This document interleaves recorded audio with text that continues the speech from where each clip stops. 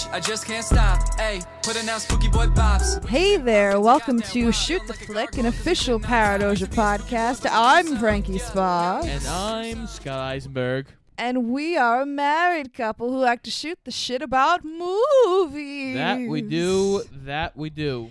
And this week, I'm showing Scott another spooky flick by the name of The Shining, released in 1980. Yeah, this is one of those ones that I'm embarrassed that I've never seen. This movie is very unique in its atmosphere and tone. It, like Alien, also isn't a real, jump scare, oogie boogie type movie. It's more eerie, I would say, than scary, at least until the end, maybe. This movie, I kept telling Frankie, I was trying to find the words, but this movie, for a great deal of it, just disorients you. So overall, would you say that you liked the movie?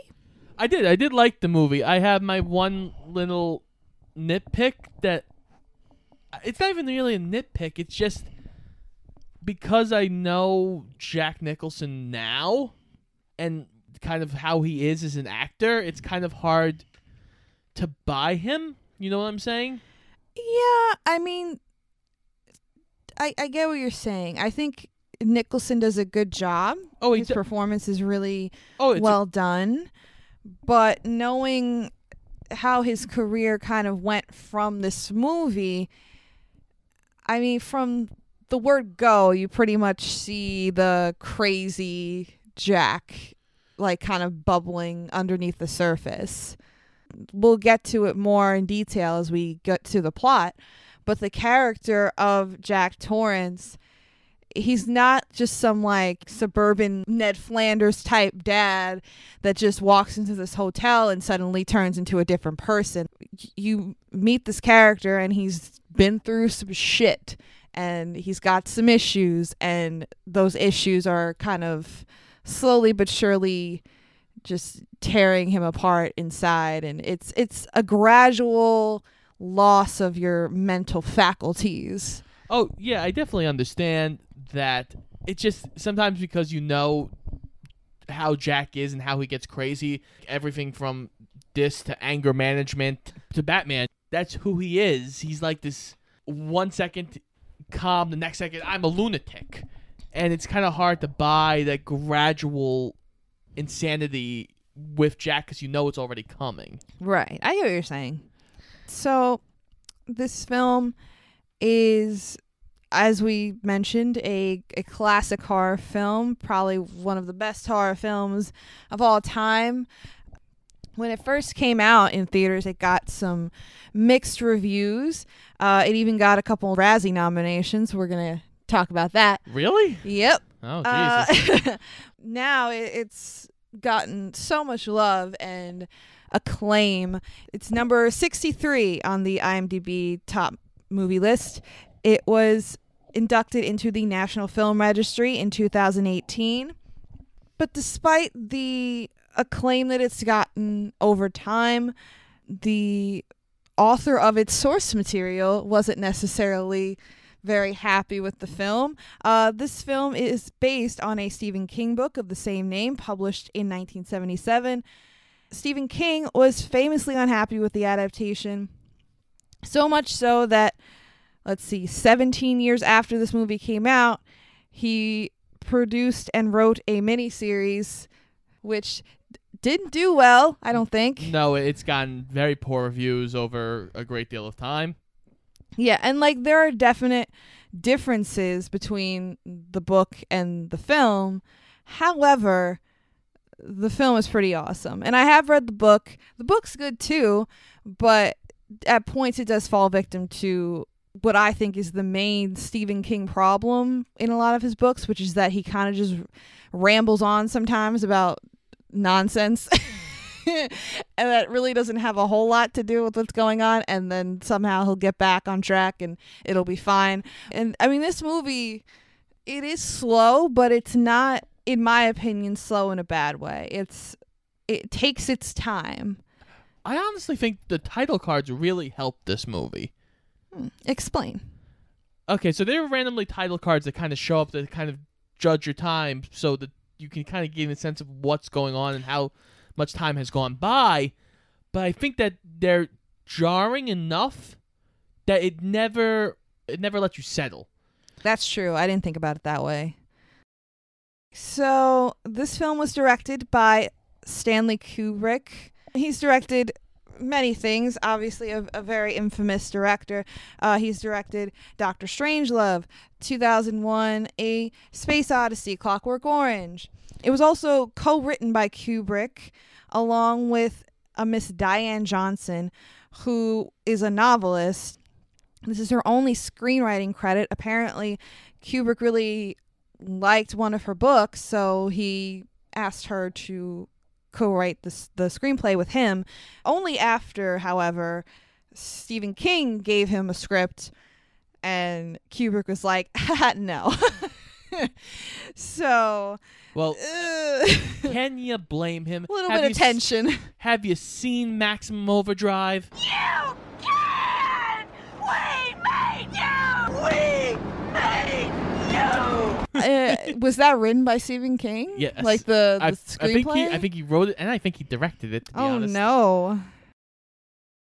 I did also want to mention the score for this film is really like its own character. Yes. It's so essential to the tone of the film. Just from the opening credit scene, these rolling hills and these big snowy mountains, and you get the little car driving along, and the score just immediately lets you know where you're at. And I just love it so much. Yeah, it definitely sets you up very well. Originally, a Mr. John Williams was going to do the score for this film, which I think would have been crazy if you don't recognize that name. It's the guy that did all the Star Wars scores. Jaws. And a million other things, yeah. Kubrick decided to change course. He had Rachel Elkind and a Miss Wendy Carlos do the score. Wendy Carlos also did the scores for Clockwork Orange and Tron, of all things. And then those two actually ended up doing like a full electronic score for the film. But then Kubrick changed his mind again, and he ended up discarding most of their score and using mostly like classical music. So they kept some of Wendy and Rachel's score and then just did some of his own shit. I don't know. It was crazy, but it worked out somehow. Well, that's the other thing about this movie that I known from the very beginning, even before seeing this, that Kubrick, he was a psychopath, basically. Well, yes, he was pretty well known for being a hard ass on set, and that's probably putting it pretty lightly. For example, our main lead actress, Shelley Duvall, she was pushed so far on set that she basically was on the edge of like a nervous breakdown. She was completely exhausted. She had hair loss.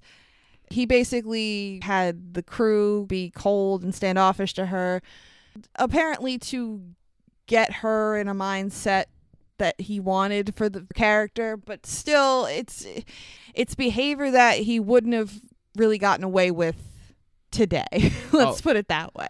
Not a chance. Well, it's not even just her. It's also what he did to Scatman Carruthers. He made the man cry. Yes, he did.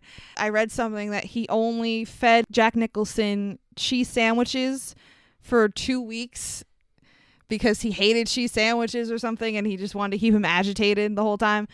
He apparently was very protective of the child actor in the film who played Jack Nicholson and Shelley Duvall's son, Danny Lloyd.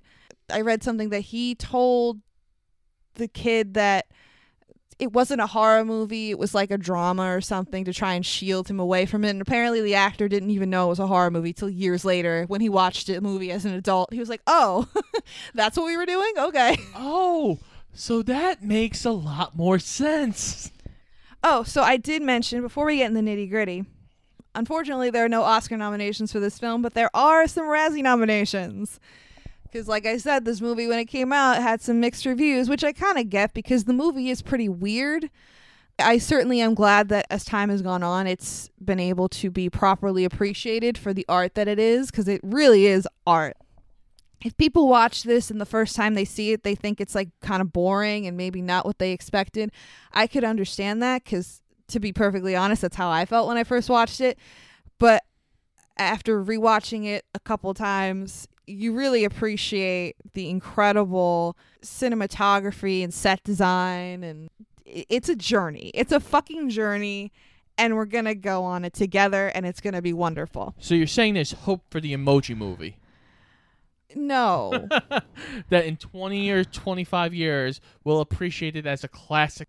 Yes, as a classic horror movie. That's for sure. It's certainly terrifying. Poop! What is it? Tell me true. What happened? I know it was an accident. We all have accidents. You're so soft, Poop. Not too soft, I hope. So, the Razzies. The Shining got 2 Razzie nominations. One for Worst Actress for Shelley Duvall. Okay, that I disagree with. I do too. But she lost to Brooke Shields in Blue Lagoon. That I agree with. And you're going to hate this. Stanley Kubrick was nominated for Worst Director.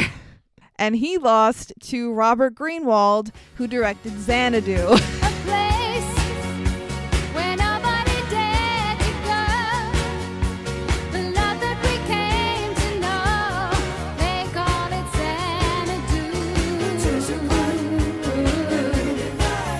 Which is a film I've never seen. But it's got a rep. Oh, it certainly does. I mean, I would be down to watch it just for the shits and gigs. I guess, sure.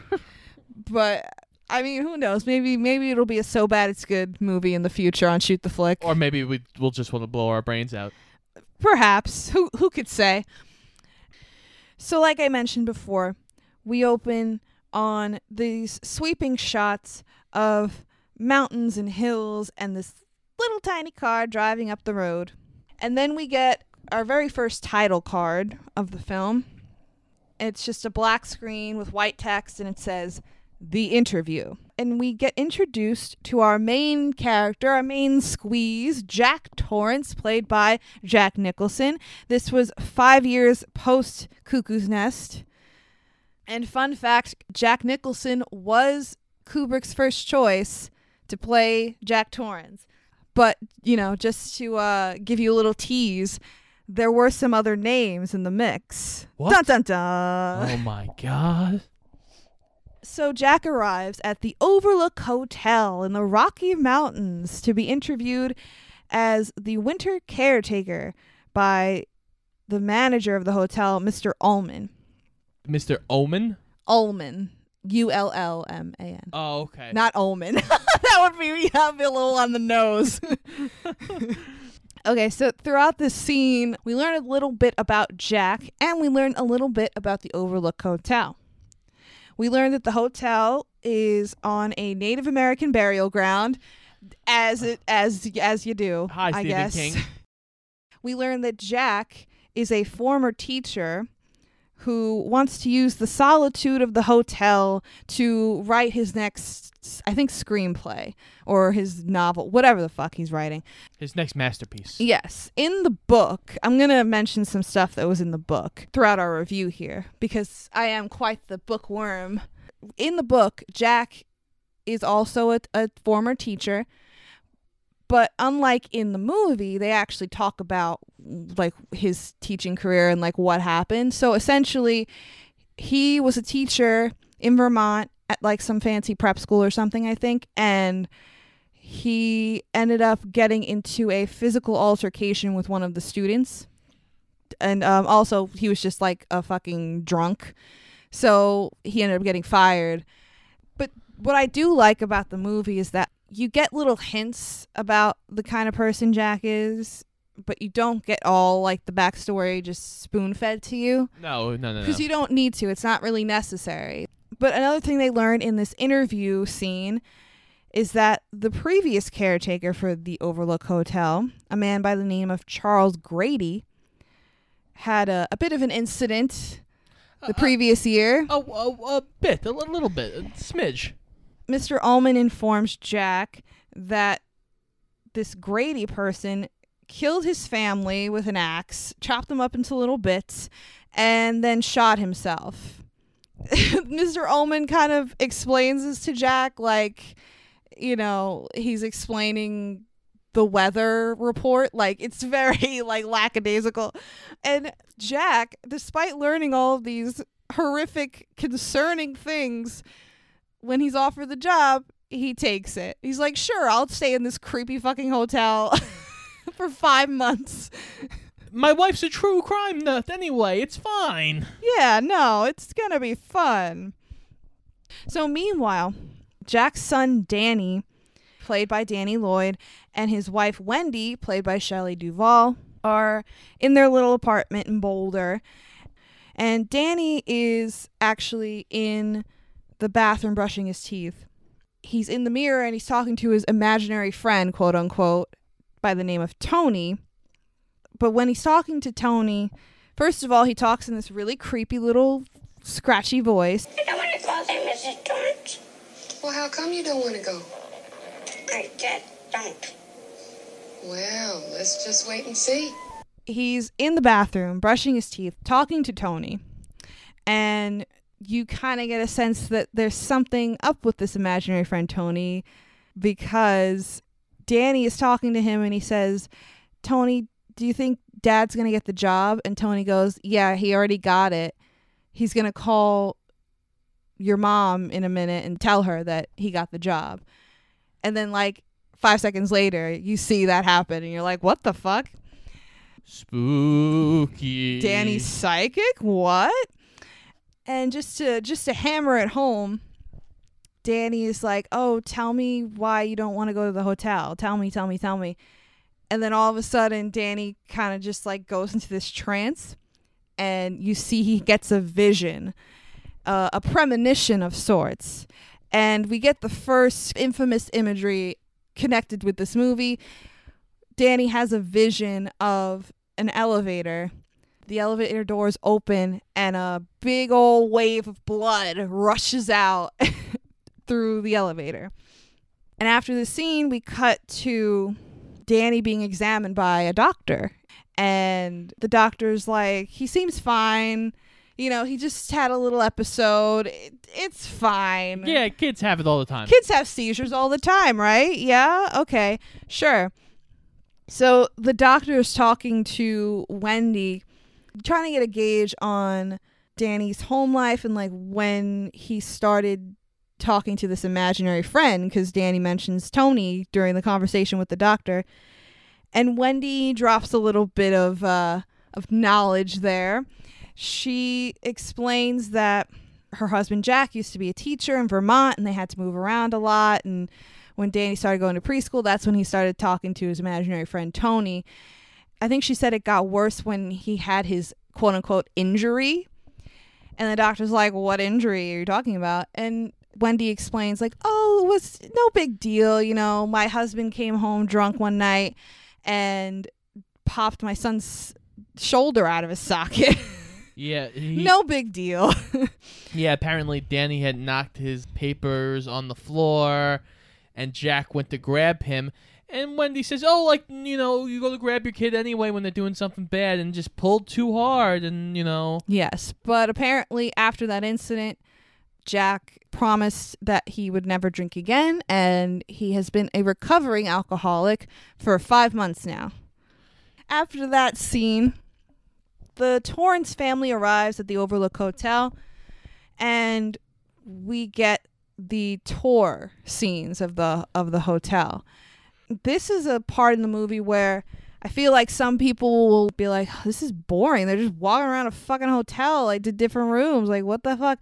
But it's a masterclass in a mood and tone setting because you just get a feeling of coldness and creepiness and isolation. Even though there are other people in the hotel at this point, it's just that creepy, cold feeling.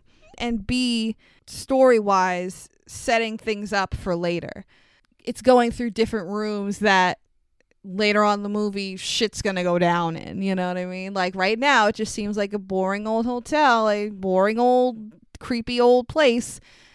but not so much. This is actually one of the things that I thought was actually really impressive.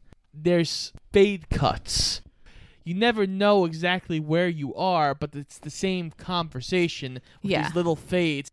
It's such a good editing detail. Yeah, it definitely, yes. So we get different rooms. We get the lobby, obviously. We get the Torrance family's living quarters. We get the ballroom, the hedge maze, the kitchen. We get everything.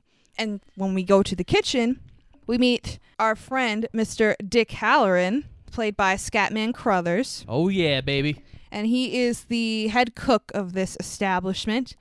He ends up bringing Wendy and Danny into the kitchen, showing Wendy all the food they got and everything. Dick calls Danny Doc. And Wendy is like, how did you know that Doc is his nickname? Only me and his dad call him that. And he's like, well, I must have heard you say that. And then right after that, we get a little surprise for Danny. You just hear like a screeching sound, and then Danny is standing there white-faced, and he's looking at Halloran.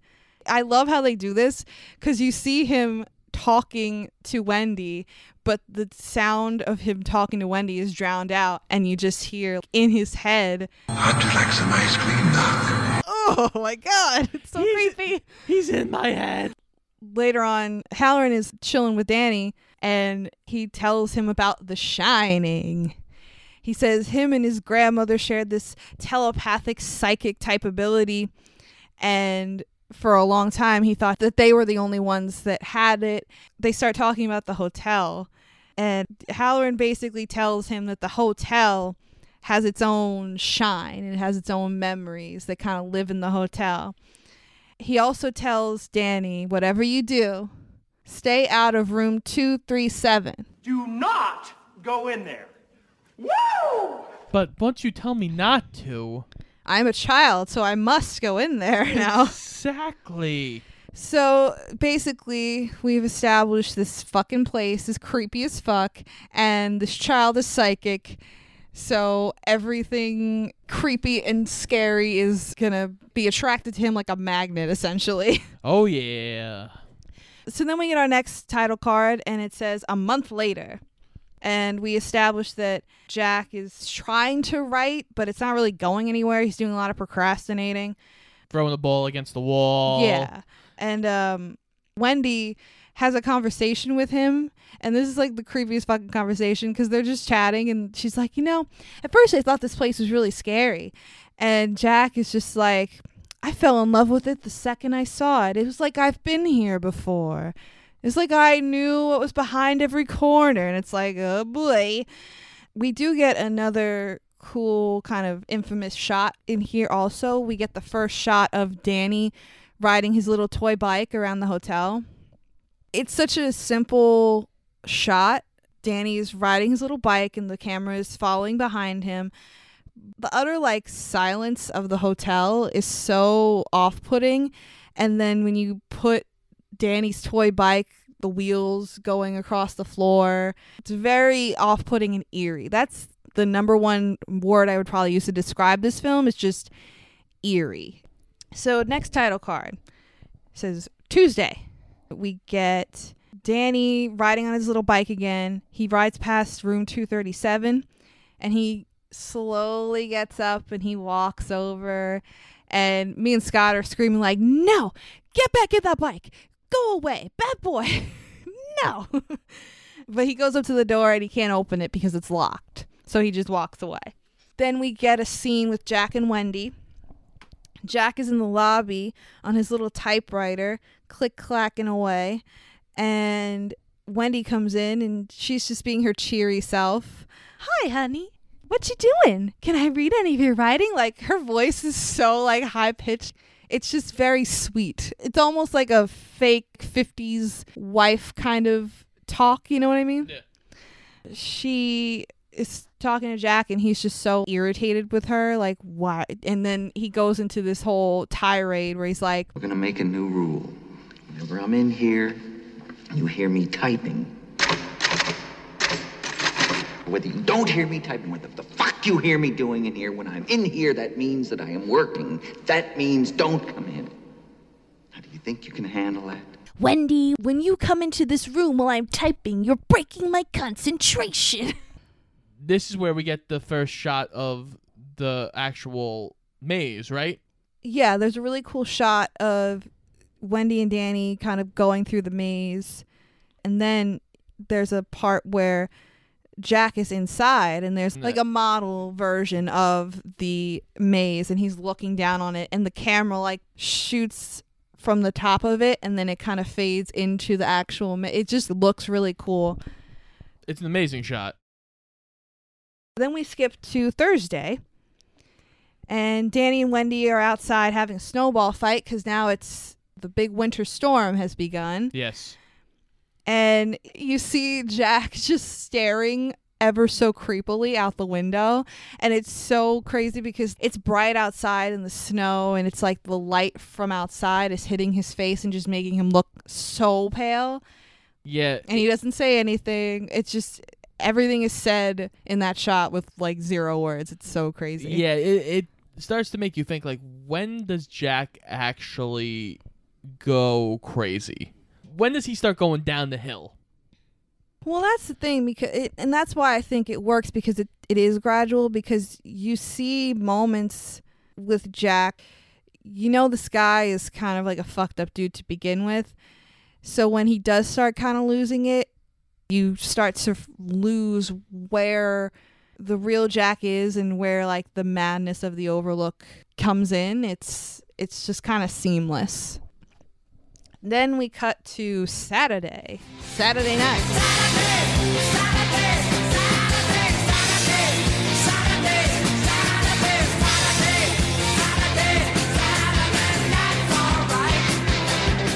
The phone lines have gone out now, and we get a whole scene with Wendy calling out to the local radio tower. This scene kind of made me laugh because it's such a long scene, and again, this is one of those parts that, like, if you watch this for the first time, you might think, like, okay, this is boring. Like, what the fuck? This lady... Because she's talking to the guy at the radio tower, and every time they finish the sentence, they say over. And it's just, like, a fucking 10-minute conversation, and every time somebody talks, they say over. And it reminds me of that Family Guy scene. I said I don't want to hang out with you anymore when this is over. When this is what? You gotta finish your sentence. Over. That's it. My sentence is over. Your sentence is what, Brian? Over. My sentence is... Wait a minute. I have to say over even if the sentence ends with the word over? Ends with the word what, Brian? Over. Oh, I see the wire. You see the wire what? Over. Over! On top of that, we get Danny, again, riding around on his bike in the hotel, and we get the first real major vision that he has in the hotel. And this is also another pretty infamous scene. Danny turns a corner down a hallway, and at the end of the hallway, he sees 2 little girls in identical blue dresses standing together ever so creepily, and they just say, "Come play with us, Danny." So these 2 little girls are supposed to be Charles Grady's 2 daughters that he killed with the axe. Danny's just staring at them, and then in a split second, he sees their bloody corpses and an axe. Just complete massacre. So that's not concerning at all. No, not at all, you know. This is fine. We're having a great time at this lavish hotel. Then we cut to Monday, and we get a creepy scene between Danny and Jack. And I think this scene is so good because Danny creeps into the living quarters, and he sees Jack sitting at the edge of the bed just staring off into space. And he's like, I just came to get my fire truck. And Jack is like, come here, son. And it's so fucking creepy. Oh, yeah. He sits Danny in his lap and he's talking to him, and he just looks ragged. And Danny just looks... He doesn't want to be there. Like he's turned his brain off, which kind of makes sense because I feel like, I mean, I'm not a shrink or anything, but I feel like a lot of kids that go through abuse and deal with a violent, aggressive, alcoholic parent probably would have kind of a shut off moment where they kind of just separate themselves. You know what I mean? That's what it looked like was happening. Yeah, for a kid who didn't know what type of movie he was in, it's actually quite impressive how he acts with Jack. It really is. It's weird because Jack is ever so creepy, especially in the scene. Did you not get the vibe, kid? Yeah, because at one point, yes, Jack, he's like, "Are you gonna hurt me or mommy?" He goes, "Who told you that? Did your mother tell you I hurt you? No, I'm never gonna hurt you. I love you." Yeah, and the scene ends with Jack being like, "Are you having a good time, Danny?" And Danny's like, "Yeah, I guess." And Jack's like, "Good, I want you to have a good time." And it's like, ugh. Then we cut to Wednesday, and this is when shit starts getting really real. Hey guys, quick break from the main show here. Just wanted to take a minute to shine a light on some other podcasts that Scotty and I really enjoy. Check it out now.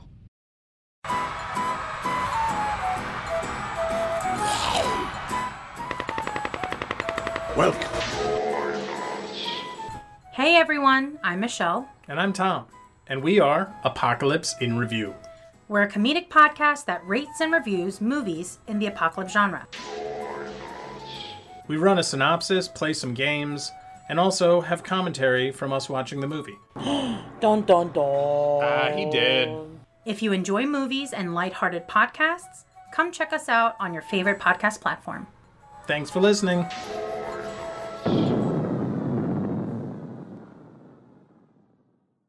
In a world of utter randomness, one podcast stood out from the bunch.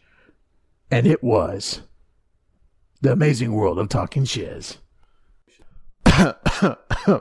Sorry, I had to clear my throat there. Yeah, it's just mainly randomness. And focus is definitely not being not focused on at all. No. Our podcast is definitely no theme at all. It's literally random and talk about literally everything and throwing in random jokes at any given time. Yeah. We're on Spotify, Apple, and Google Podcasts. So go ahead, tune in. New episodes weekly. And we're international. Very, yes. Very well. So tune in. Follow us on Twitter. See you there. First things first, Danny is walking by room 237 again. But this time, the door is unlocked. And not only is it unlocked, it's wide fucking open.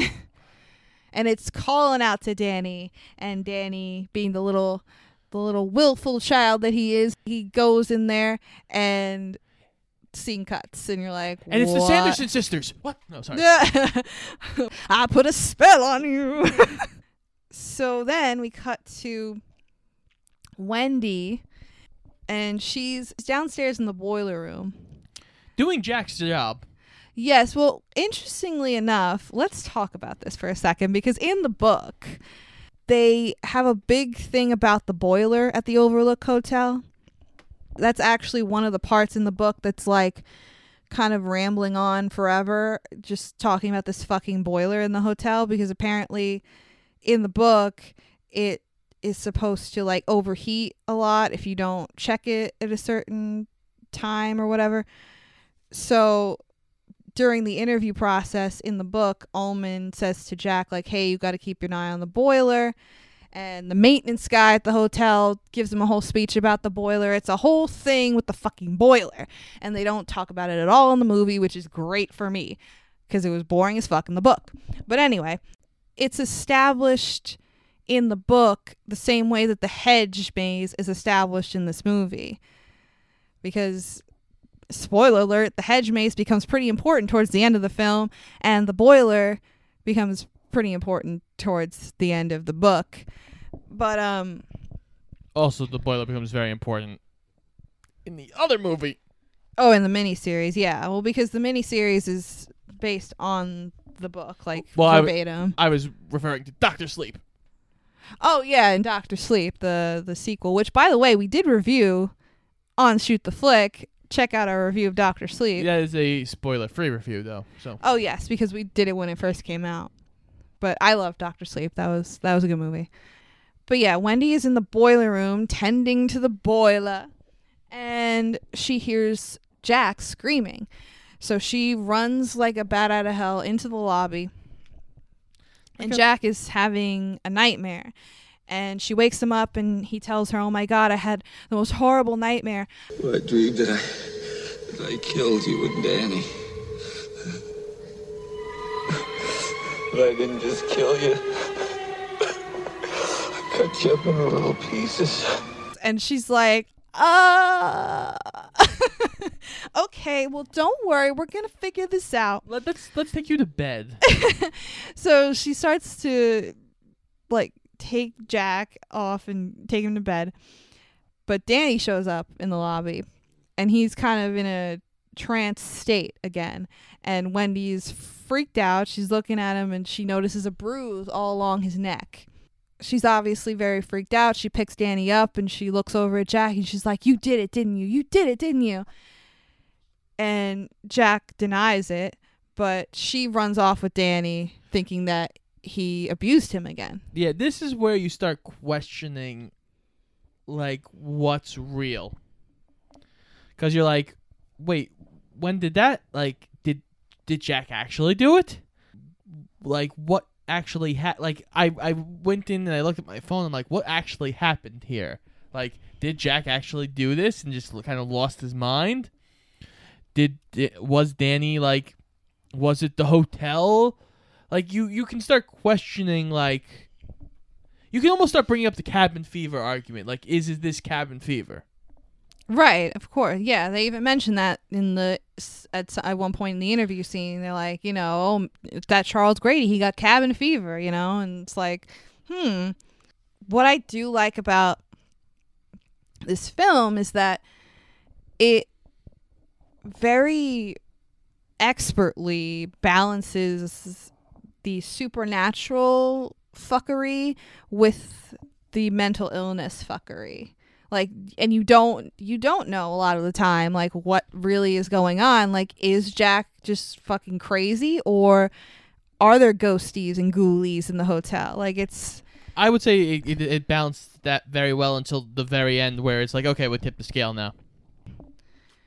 But what I will say at this point, this is when you start getting, like, the real, like, meekness and, like, fear in Wendy. Her voice starts getting really shrill here, and she just starts kind of losing it. But there is a strength in her, and we'll talk about it. But in the book, the character of Wendy is completely different. She's this, like, strong-willed, independent, blonde gal. But for whatever reason, Kubrick wanted Wendy to be that kind of meek and submissive victim, which I guess makes sense because, I mean, you're making a horror movie here. Yeah, if you had her be strong and independent, I don't think that works here. But I think the character of Wendy in this movie is interesting because, yes, obviously she's meek and she's on the surface, you don't see her as a really strong person. But when shit starts hitting the fan, the mama bear in her comes out. And I think that's where the underlying strength in her kind of comes out. Well, yeah, but you also look at, like, her as a meek character and accepting, like, with the abuse, she, you know, oh, it's fine now. He's been sober for 5 months. It's all good now. It's fine. It's like, she accepts it. And that's kind of works really well here. Like, if she's strong and independent, I don't think that character does that. Doesn't accept the abuse and accept Jack to still be there. She would probably leave with Danny. Right. So I think you almost have to portray her as the victim, because now if she's also kind of being abused, she's more likely to accept the abuse of Danny as well as herself. So after Wendy and Danny go off, Jack ends up wandering into the ballroom and sits at the bar, and he meets a ghostly bartender named Lloyd. And this is a pretty infamous scene as well in this movie. Lloyd serves him some bourbon on the rocks, and Jack complains about his fucking bitch wife. Is this? I think this is. I'm not sure if it's this time or the next time at the bar. He calls her a sperm bank. Oh yes, the old sperm bank up there. I think it's this. I think it's this scene. He calls her. He has a problem with his sperm bank, and his son is a son of a bitch. Yeah, I love the son of a bitch. I would never hurt him.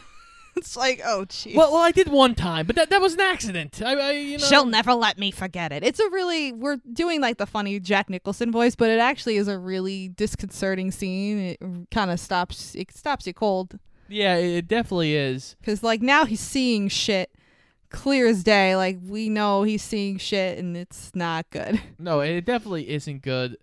But but fun fact about this particular character, Lloyd, he was supposed to be played by Mr. Harry Dean Stanton, but he couldn't because of Alien, because this was around the time he did Alien. So makes sense. Yeah, but I think that would have been funny. I feel like Harry Dean Stanton is cool as shit. He would have been good in this. But oh yeah, he would have definitely been good in this.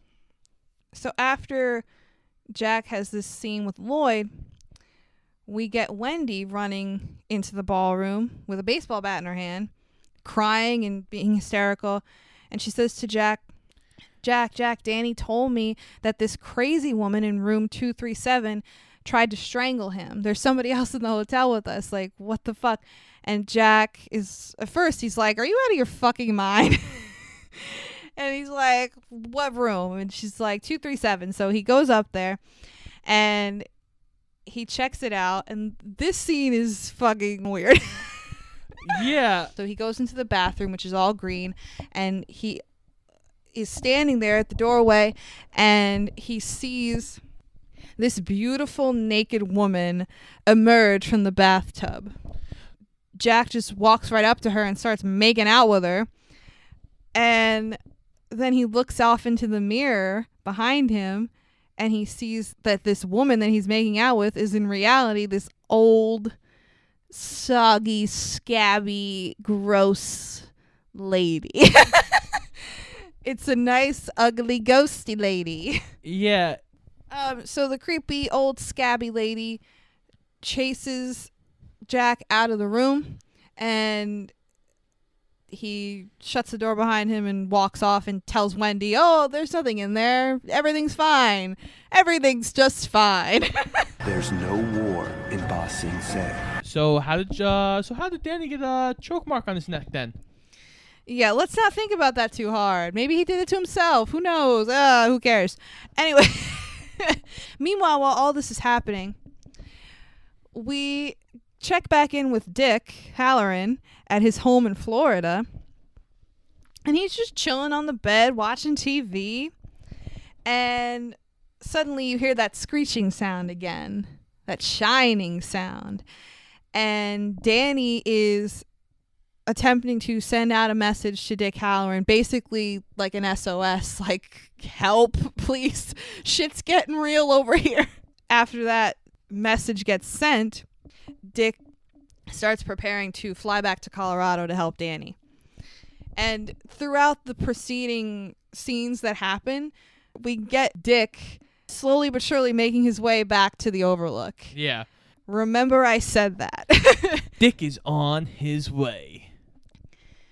So after this whole debacle with 237, Jack ends up going back to the ballroom, but now this time it's not just an empty ballroom with just Lloyd. Right. It's a ballroom filled with people having this little shindig here. Oh, it's a hopping party. Oh, yeah.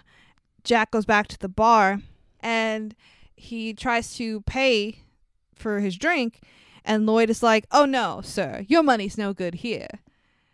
And Jack's like, what do you mean? And he's like, oh, orders from the house. And he's like, well, what does that mean? A man wants to know who's paying for his drink. And Lloyd's like, it's no concern of yours.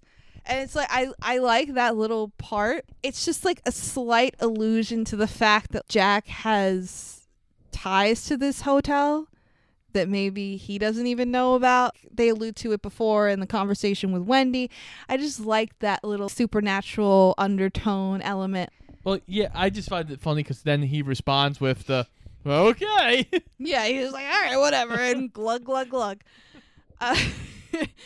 But then, as he's, walking around this party in the ballroom, Jack meets a waiter who identifies himself as Delbert Grady.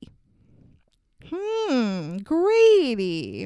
And he's having a conversation with him. In a red bathroom. Oh, yes. This is the other scene. They go into the bathroom together because the waiter ended up, he spilled something on Jack. So they go into the bathroom together. And he's, cleaning him off. And the bathroom is stark red. And it's, hot. It's like a piercing it almost, kind of hurts your eyes a little bit. Yeah, it's definitely, a weird feeling. Yeah. Like I said, this movie is a fucking journey. Jack is talking to Grady, and he keeps saying to him, he's like, you used to be the caretaker here. And Grady is like, oh, no, sir. You're the caretaker. You've always been the caretaker. And it's like, oh, God. My girls, they didn't care for the Overlook at first. One of them actually stole a pack of matches and tried to burn it down. But I corrected them, sir. And when my wife tried to prevent me from doing my duty, I corrected her. Your son, he's a little rambunctious too. You might have to correct him and that wife of yours. And Jack is like, oh, okay. Essentially. And he ends up leaving the bathroom, and he ends up going to the office, disabling the radio, and going out to the garage and disabling the snowcat outside, trapping everyone in the hotel. Not concerning at all, because again, this is a lovely hotel, a lovely place to be.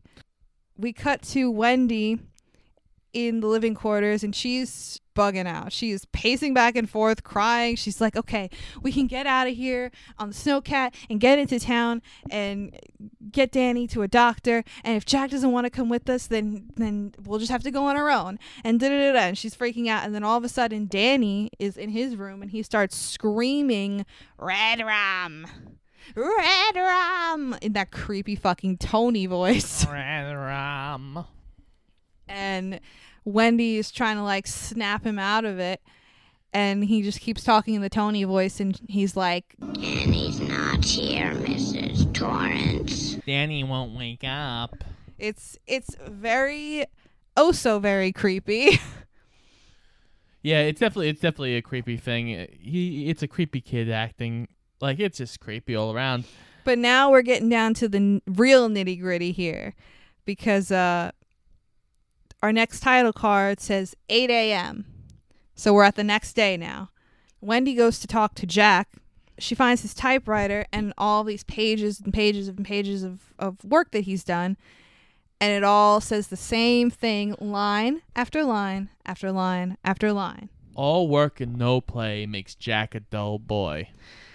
So she's going through these, it seems like hundreds and hundreds of papers all saying the same thing over and over and over and over and over and over and over. But I'm also impressed with this because they're not written the same way. Some are written in different paragraphs, some are full pages, some are different indents. It's crazy, yeah.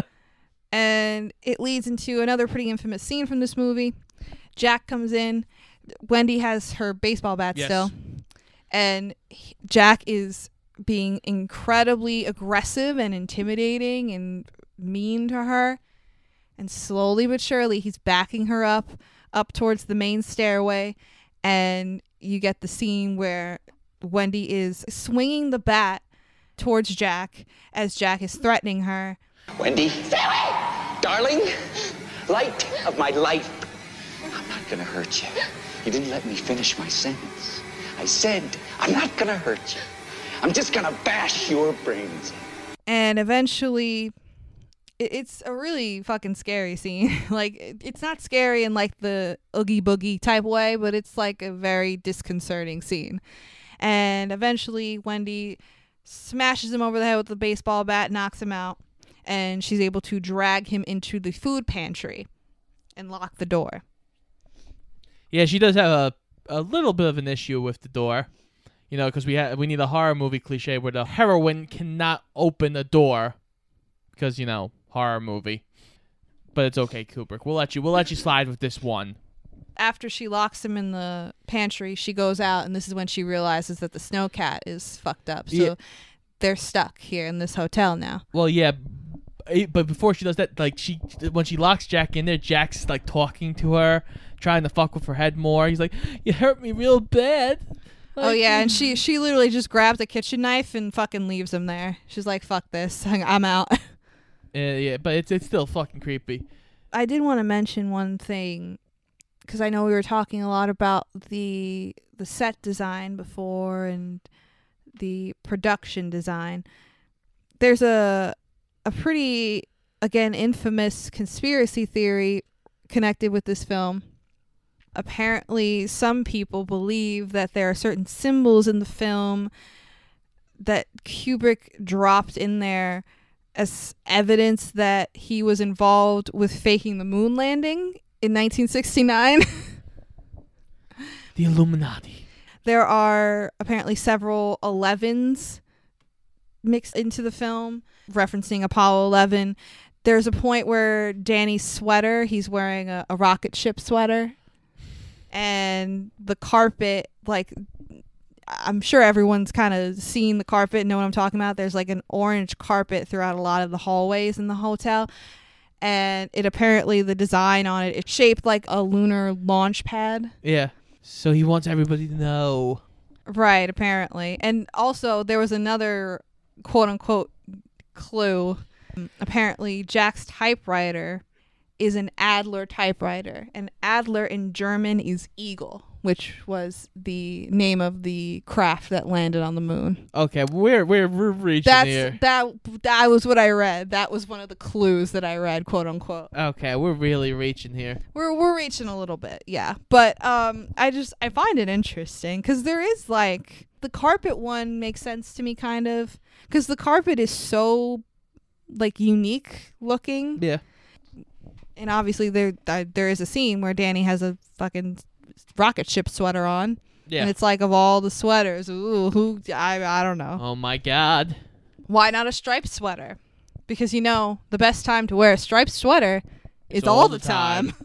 One with a collar, turtleneck. That's the kind. I have a problem. Okay. Oh God. After all that, we get our next title card, 4 p.m. So some time has passed throughout the day. Jack is still in the pantry, and he apparently hears Delbert Grady through the door of the pantry, and he basically gives him a little pep talk. He's like, "You were supposed to correct your wife and your son. You didn't do it." And he's like, "Give me another chance." And Grady's like, "Okay, fine. This is your last chance." And you just hear the door unlock.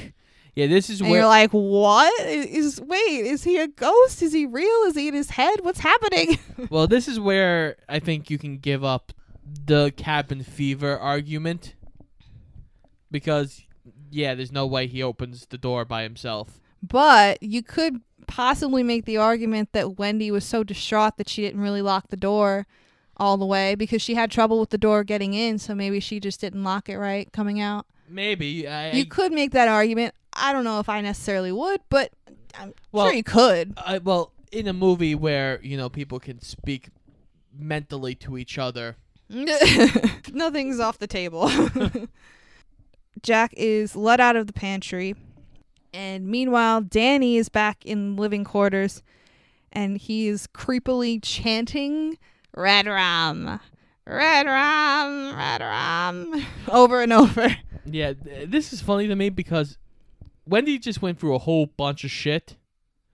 Like, and she's fucking asleep. Oh, yeah, well, she's probably exhausted. But, like, your son's kind of going crazy. You locked your husband in the pantry. Perfect time for a nap. Well, okay, but like, what else are you supposed to do? They're trapped. They can't go anywhere. So you might as well have a little snooze. Sure. Fine. I don't know. I don't know, Scott. I don't know. But Danny, he starts drawing on the bathroom door, red rum. And then he just starts like screaming like really, really loud and wakes Wendy up. And she manages to look into the bedroom mirror, and the reflection of Danny's drawing on the bathroom door reads out murder. Because red rum backwards is murder. So clearly, what this all points out to us is Danny, the actor, could not read backwards and had no idea what red rum meant. Well, yeah, it's so weird that, like, apparently, if it's true that the actor didn't know. I mean, he was a kid. He was like 6 or 7 years old. But, like, you're holding a fucking... Because at one point, he's holding the knife, Wendy's kitchen knife, and just, like, scream, like, red rum, and you didn't get any indication that this might be a little bit spooky? I don't know. But anyway, at this very creepy moment, Jack decides he's going to start hacking through the main door of the living quarters with an axe. And Wendy ends up picking up Danny and getting him in the bathroom. And they lock themselves in the bathroom. She ends up getting Danny outside through the bathroom window. She came in through the bathroom window? But the window is too small, like she can't get out herself. So when Jack gets in, he starts hacking at the bathroom door, and we get that famous scene. Here's Johnny. This particular scene took 3 days to film, and they went through not 1, not 2, not 3, not 4, but 60 doors to get through the scene. So as Jack is hacking at this bathroom door, Wendy is screaming, like blood-curdling screams. It's actually a really, really well-done scene. So it's an amazing scene. Her screaming, holding the knife. Jack just fucking hacking into the door. And then suddenly... Wendy ends up slashing him in the hand with her kitchen knife, and he runs off. So now that we've got full-blown crazy Jack Torrance in the building, I think now would be the best time to go into one of our favorite segments here at Shoot the Flick, the Cast Coulda Beens.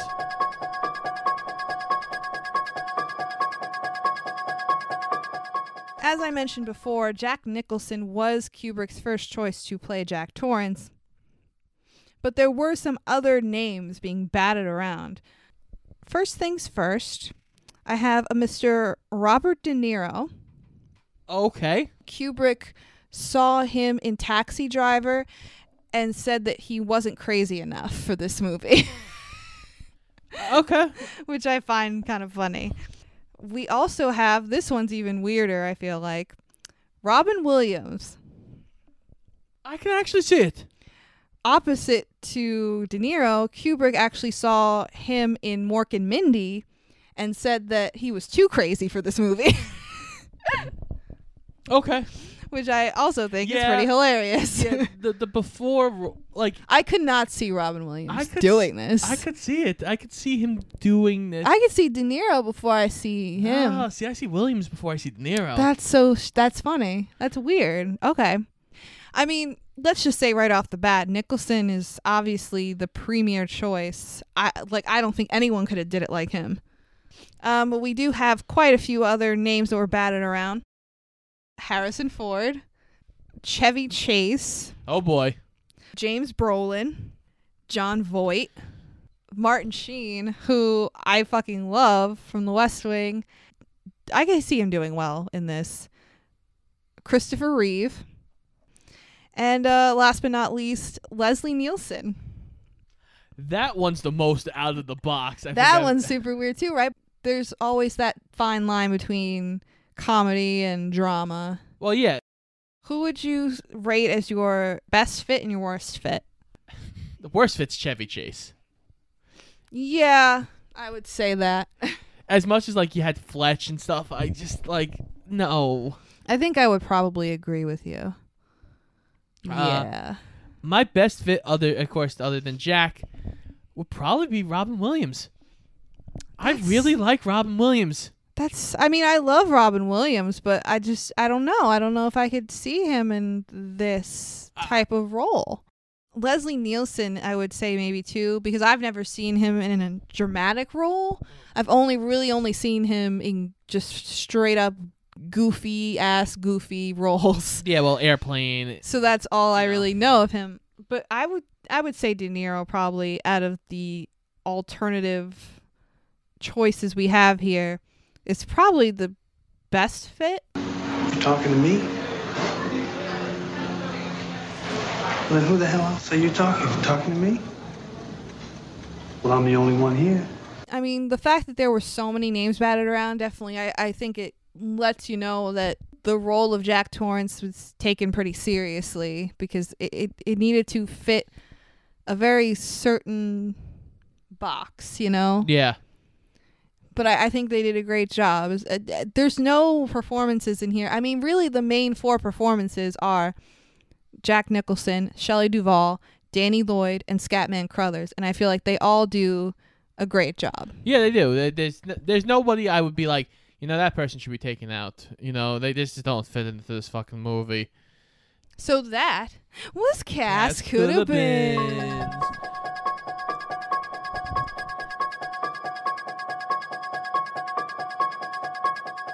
All right, so back to this fucking crazy ass story. So we've had our Here's Johnny scene.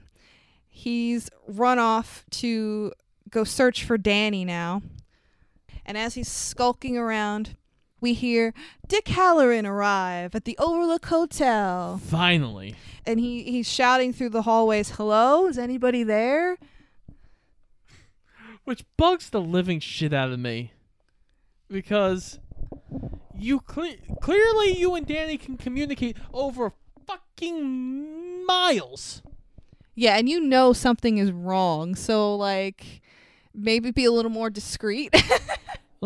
Just be like, "Yo, Danny, I'm here in my head. What the fuck is going on?" Right. And Danny could be like, "Yo, Dad's gone crazy. He's got an axe. Oh, boy. Pay attention to your corners." So I want you guys listening to this to remember what I mentioned before about how Dick Hallorann had spent the last half hour of this movie on a fucking trek of treks getting to the Overlook Hotel, building up this moment to where he finally arrives to save the day, right?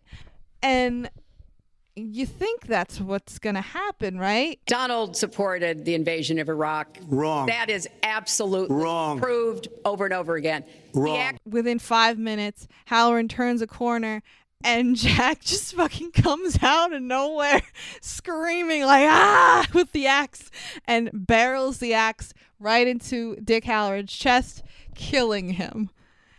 And it's like, huh? And I get it. I'm assuming that it was a purposeful subversion from all the bullshit that he went through getting to the hotel and then to just die within 5 minutes. But it's it kind of throws you off as the audience. You're like, what the fuck? We went through all that for this? And in the book, Hallorann is attacked by Jack, but he actually doesn't die. That was a choice that Kubrick made for the movie. But he does come back in Dr. Sleep, so that's good.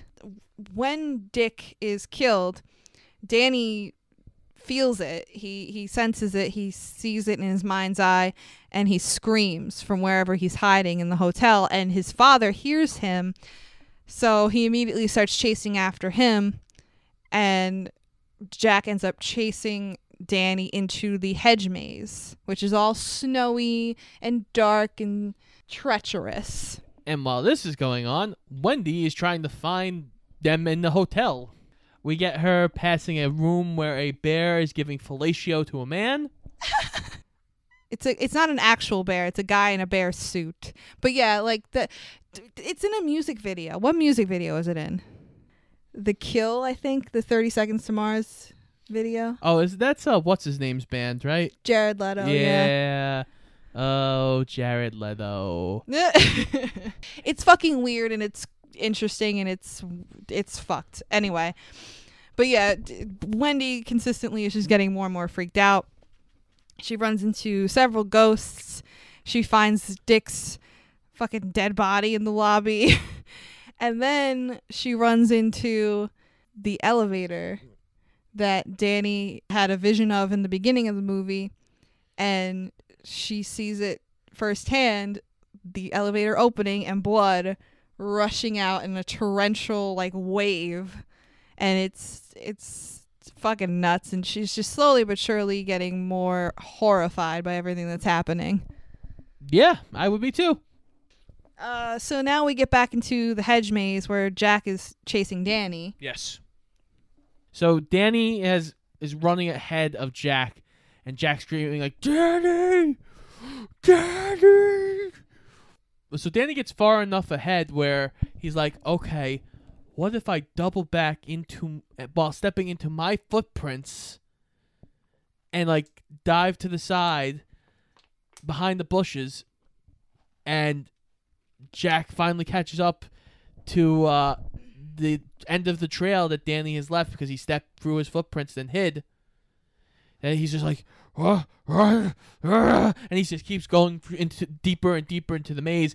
But since Danny also kind of knows slightly his way around the maze and now can follow his tracks back, Danny gets out. Jack is now lost into the maze. Yes, and Danny runs into Wendy's arms, and they end up escaping the Overlook Hotel in Dick Halloran's Snowcat. The next scene we cut to is Jack frozen to death in the maze, and it's like the fucking starkest cut to him just frozen in the maze. His head is sticking out from the snow, and it's just covered in ice, and it's just the look on his face is in the score in that moment. It just like barrels out. It's so fucking one of the biggest ways that the book differs from the movie is the ending.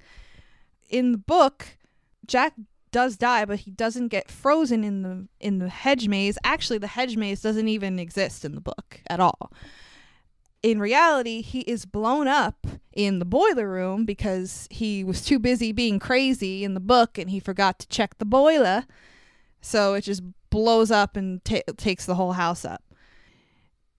But there are, like I said, a lot of differences between the book and the movie. There are no little girl twins in the book, no bleeding elevator in the book, the all work and no play stuff, not in the book. Also, like we mentioned, Halloran actually lives in the book and escapes with Wendy and Danny. So, obviously, there are liberties that are taken when you make a book into a movie. A lot of times, though, it'll just be like, oh, we cut this thing out for time or such and such like that.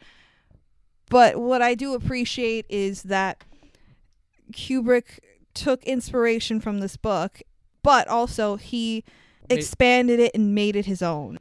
Kubrick's original ending for the film was, if you can believe it, even darker than the one we got.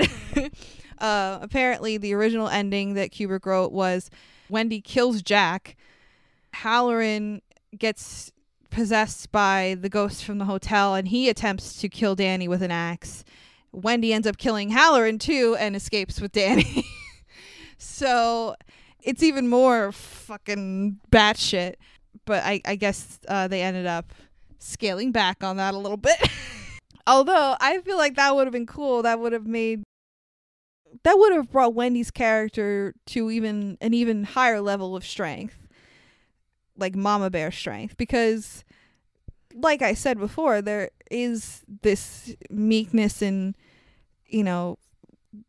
paralyzing fear in her, but also, despite the fact that she has all this fear and it's just dripping out of her, she still is able to push through it all and do everything she can to protect her child. And when she's in the bathroom after Jack leaves, she's like freaking out for a good 30 seconds, and then she pulls it together and she's like, okay, I gotta go find my kid. And she goes out there, and even though she's freaking out. Yeah. So despite the fact that, yeah, she's a blubbering mess, there is still a strength about her. There is.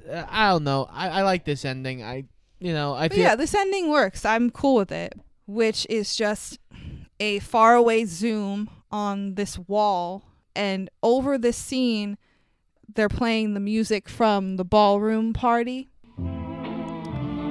It's like old-timey, it's like 1920s music. And the camera zooms in on this photo wall, and one of the photos is of a party that took place at the Overlook Hotel in 1921. And it's a big group of people living it up, having a ball, and right dead center in the middle of the picture is Jack Torrance smiling ear to ear.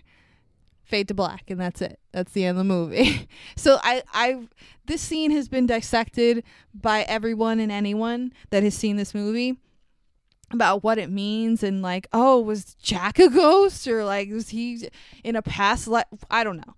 I have no idea what it really means. I just think it's really cool and ominous, and it again alludes to the stuff that they alluded to a couple times earlier in the movie, that like Jack had a connection to the hotel all along, and yeah, it's just creepy. I take it as the hotel has absorbed Jack into it. That's another way to take it as well. I like that you can interpret it multiple different ways, and that it's just generally ominous and creepy. Yeah. Oh yeah. It's like the perfect end to the movie. Yeah, it definitely is. So that was The Shining. Yes. So Scott, would you like to tell us how you have decided to rate this movie on Letterboxd? So I have rated The Shining a 5-star movie. Really? Yes. Wow. Okay. I wasn't expecting that. I had a good time with this movie. I dug the atmosphere. I dug the disorientation. Everybody did their parts really well.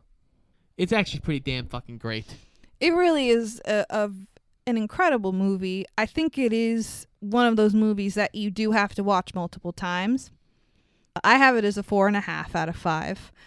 I don't have it as a 5 out of 5 because for me, there are some times where the pacing, even though most of the time it does work, there are times where like it drags a little too much for me. But overall, it's an incredible film. So I'm so glad that I showed you this now, that you have another film that you love under your belt. Yeah, I definitely do love this. It was really great. I feel like all the movies we've watched so far for our Shoot the Flick Spooky October here, they've all been very unique. And that doesn't end next week. In their genre, yeah. Because next week, Scott's going to show me a movie that, again, people are going to want to bash me over the head with a baseball bat when they find out that I haven't watched this movie.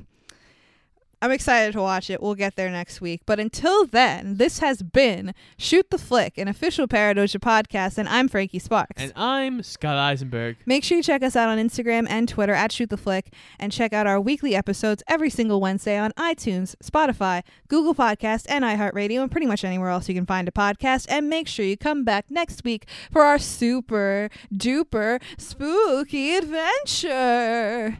Scatman, take us out. Everybody wants to be a cat.